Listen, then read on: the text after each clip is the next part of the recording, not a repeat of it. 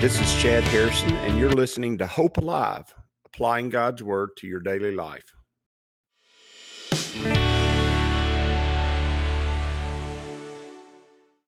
Hi, this is Chad Harrison, and I am the teaching pastor of Lake Community Church and have been serving as a pastor for 25 years.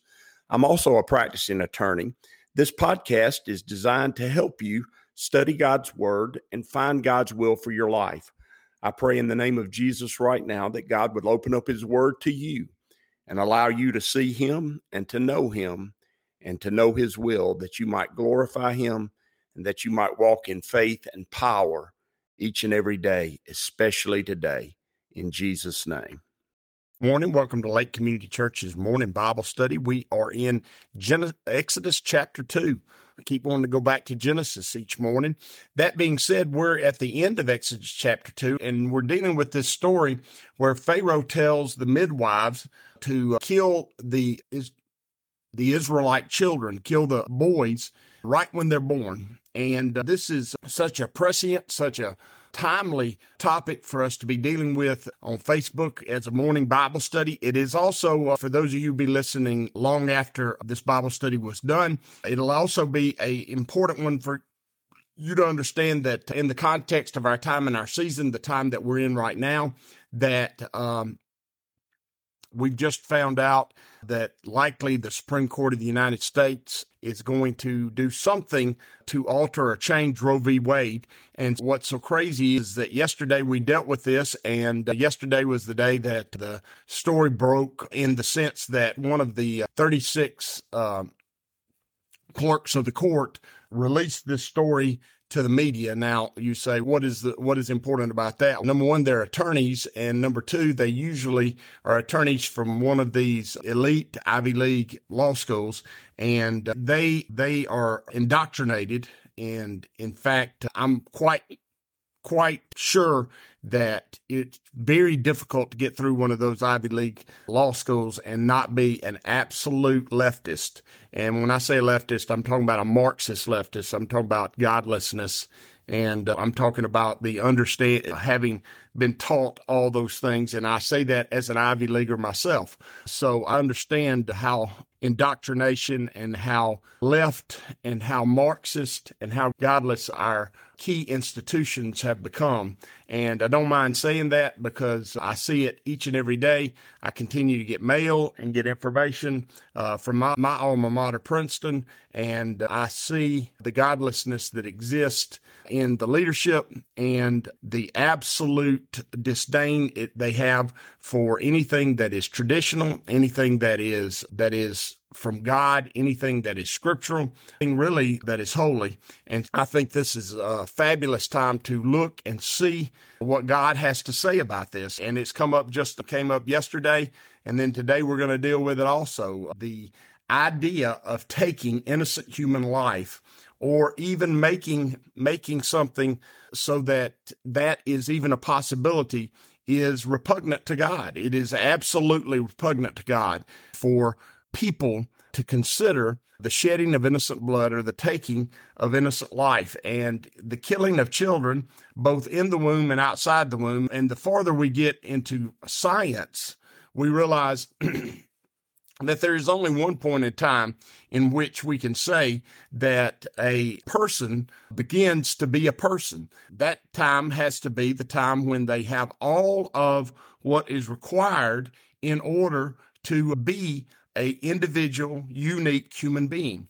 And that happens not at birth. That doesn't happen in the first year of life. That doesn't happen in the third trimester. It doesn't happen in the second trimester or the first trimester, as subsequent rulings to Roe v. Wade tried to alienate those out. It doesn't happen then. It happens at conception. At conception, you are a unique human being. You are a unique person. And all of the genetic material, you have all of what is required for you to develop into a mature adult human being. Now, does everyone, do all embryo develop into mature human beings? No, they don't. Do all children survive their childhood into adulthood? No, that doesn't happen. But that doesn't mean that what is required in order to be a unique human being doesn't exist at conception. And the taking of that life, that unique life, in order to do that, there has to be a high standard, a high bar that is met in order to say that it would be okay in any moral way to take human life. And let me say this, morality has to come from somewhere. There has to be a moral code. There has to be something, and the most liberal and leftist student at one of these universities or law school graduates at one of these Ivy League universities would never say that there isn't that there isn't morality. So the question is, where does morality come from?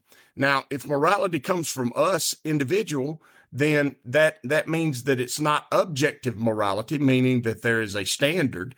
That means it's subjective. And so whatever my morality is going to determine how I live my life.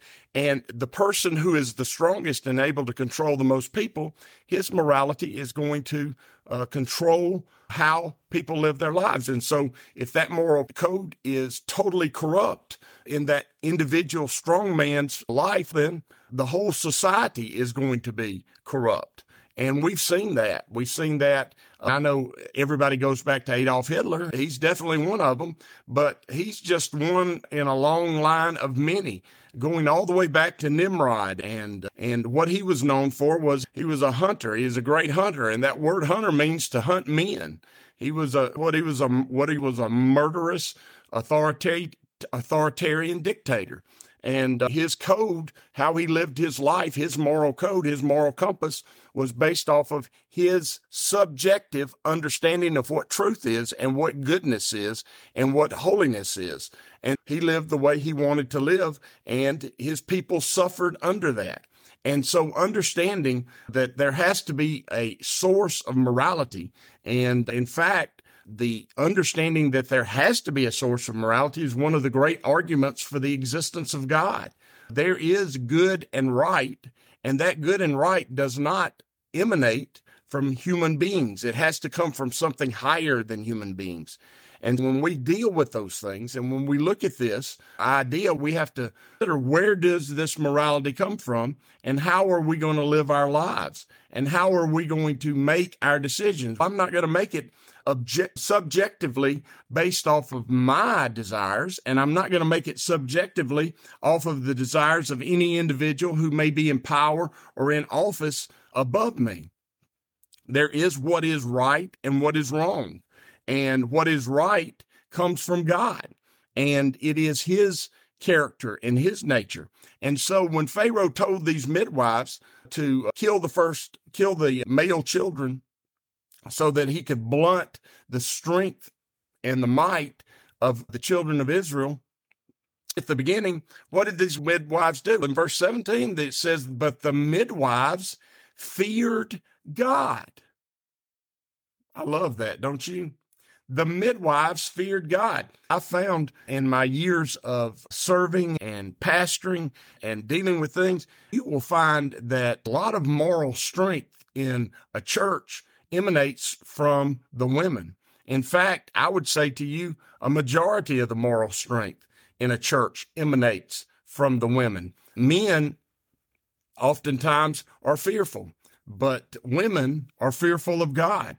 And I love, if you go throughout history, most of the great changes, the good changes in society and in history emanated from a moral understanding that came from, at the core, the women folk. And God made them male and female, and I praise God he did make the females.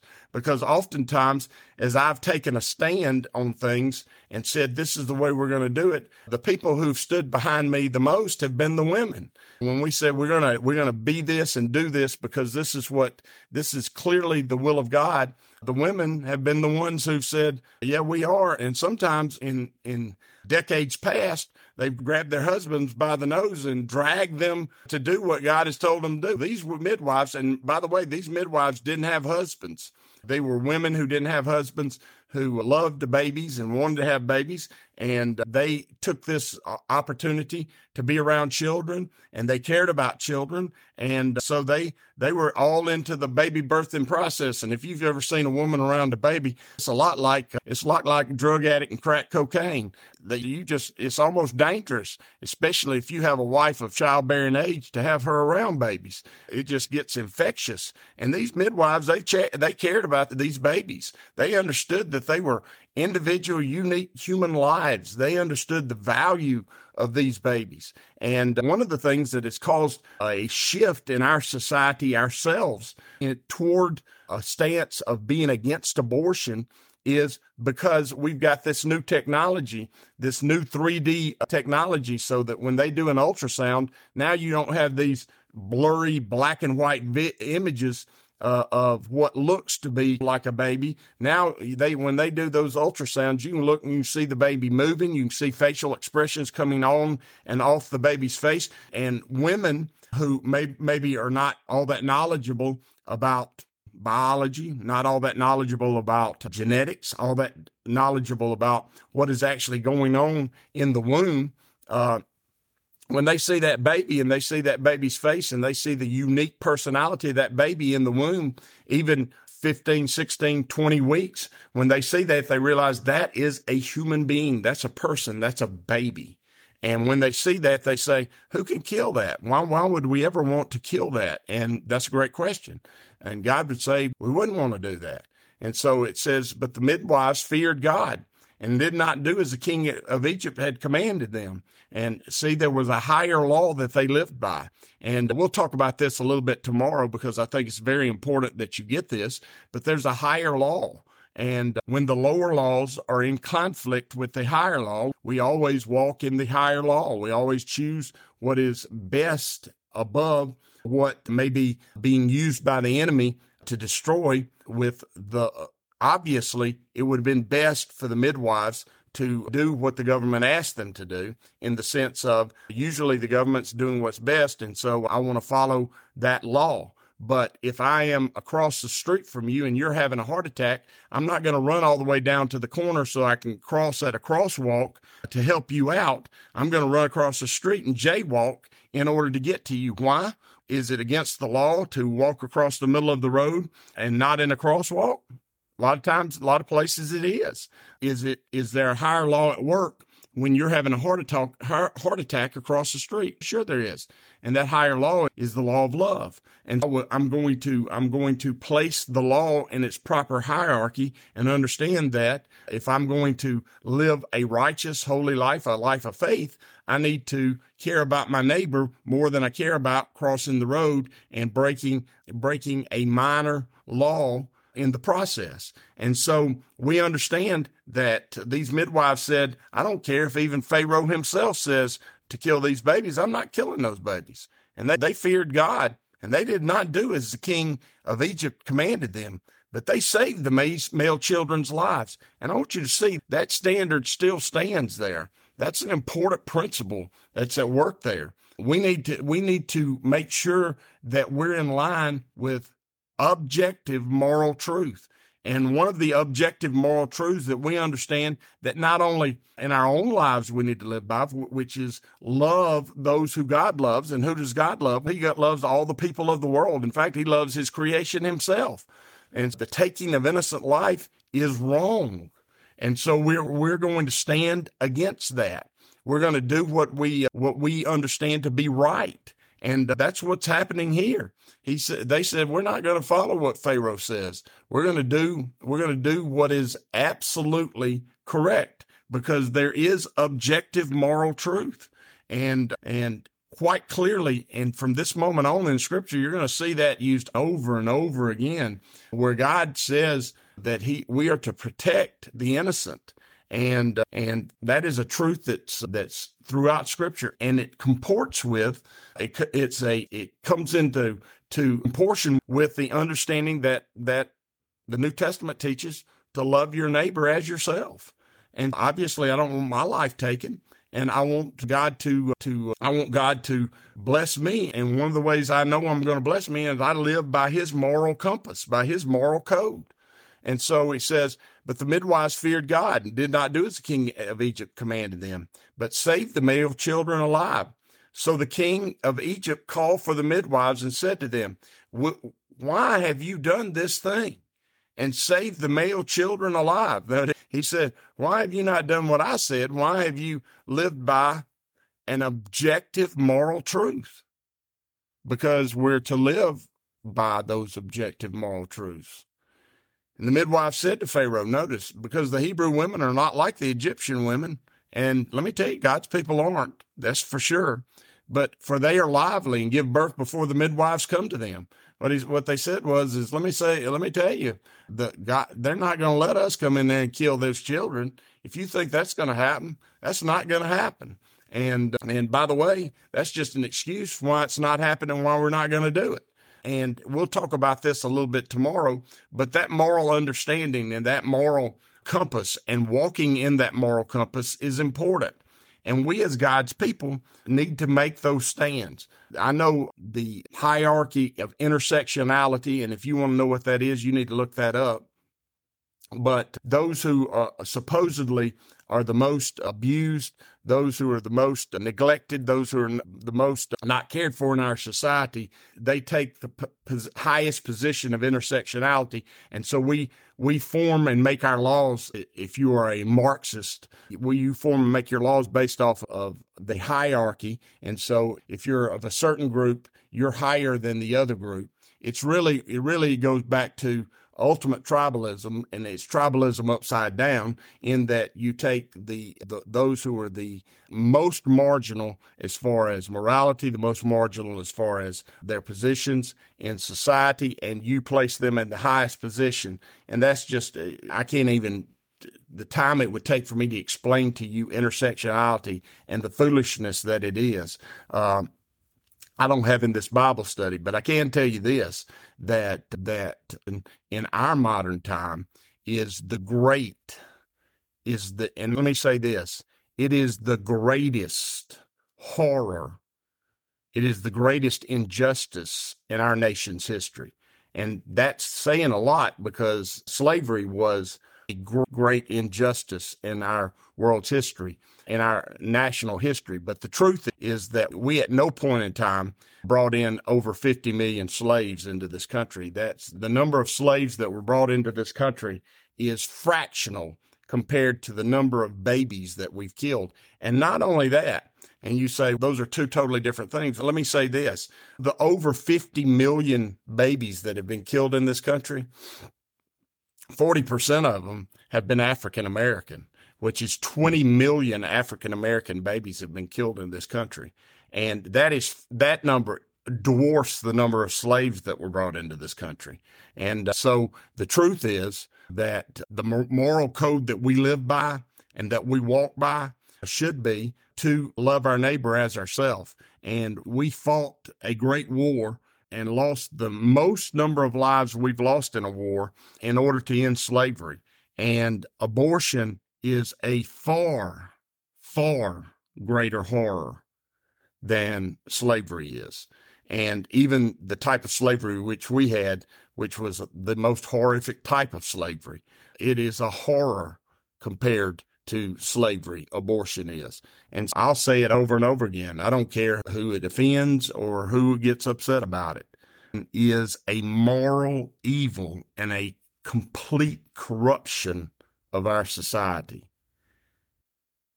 And God's people cannot stand for it, cannot stand in any way back anybody who is for it. It is the great moral evil of our age. And we need to be a people who speak up, speak out, and be who we're supposed to be in the world we live in. And that's what I'm going to do. If you ask me, I'm going to tell you that every time. And that's who we've got to be. May God bless you and keep you. May he make his face to shine upon you. May he give you hope and peace as you go today. In Jesus' name, amen.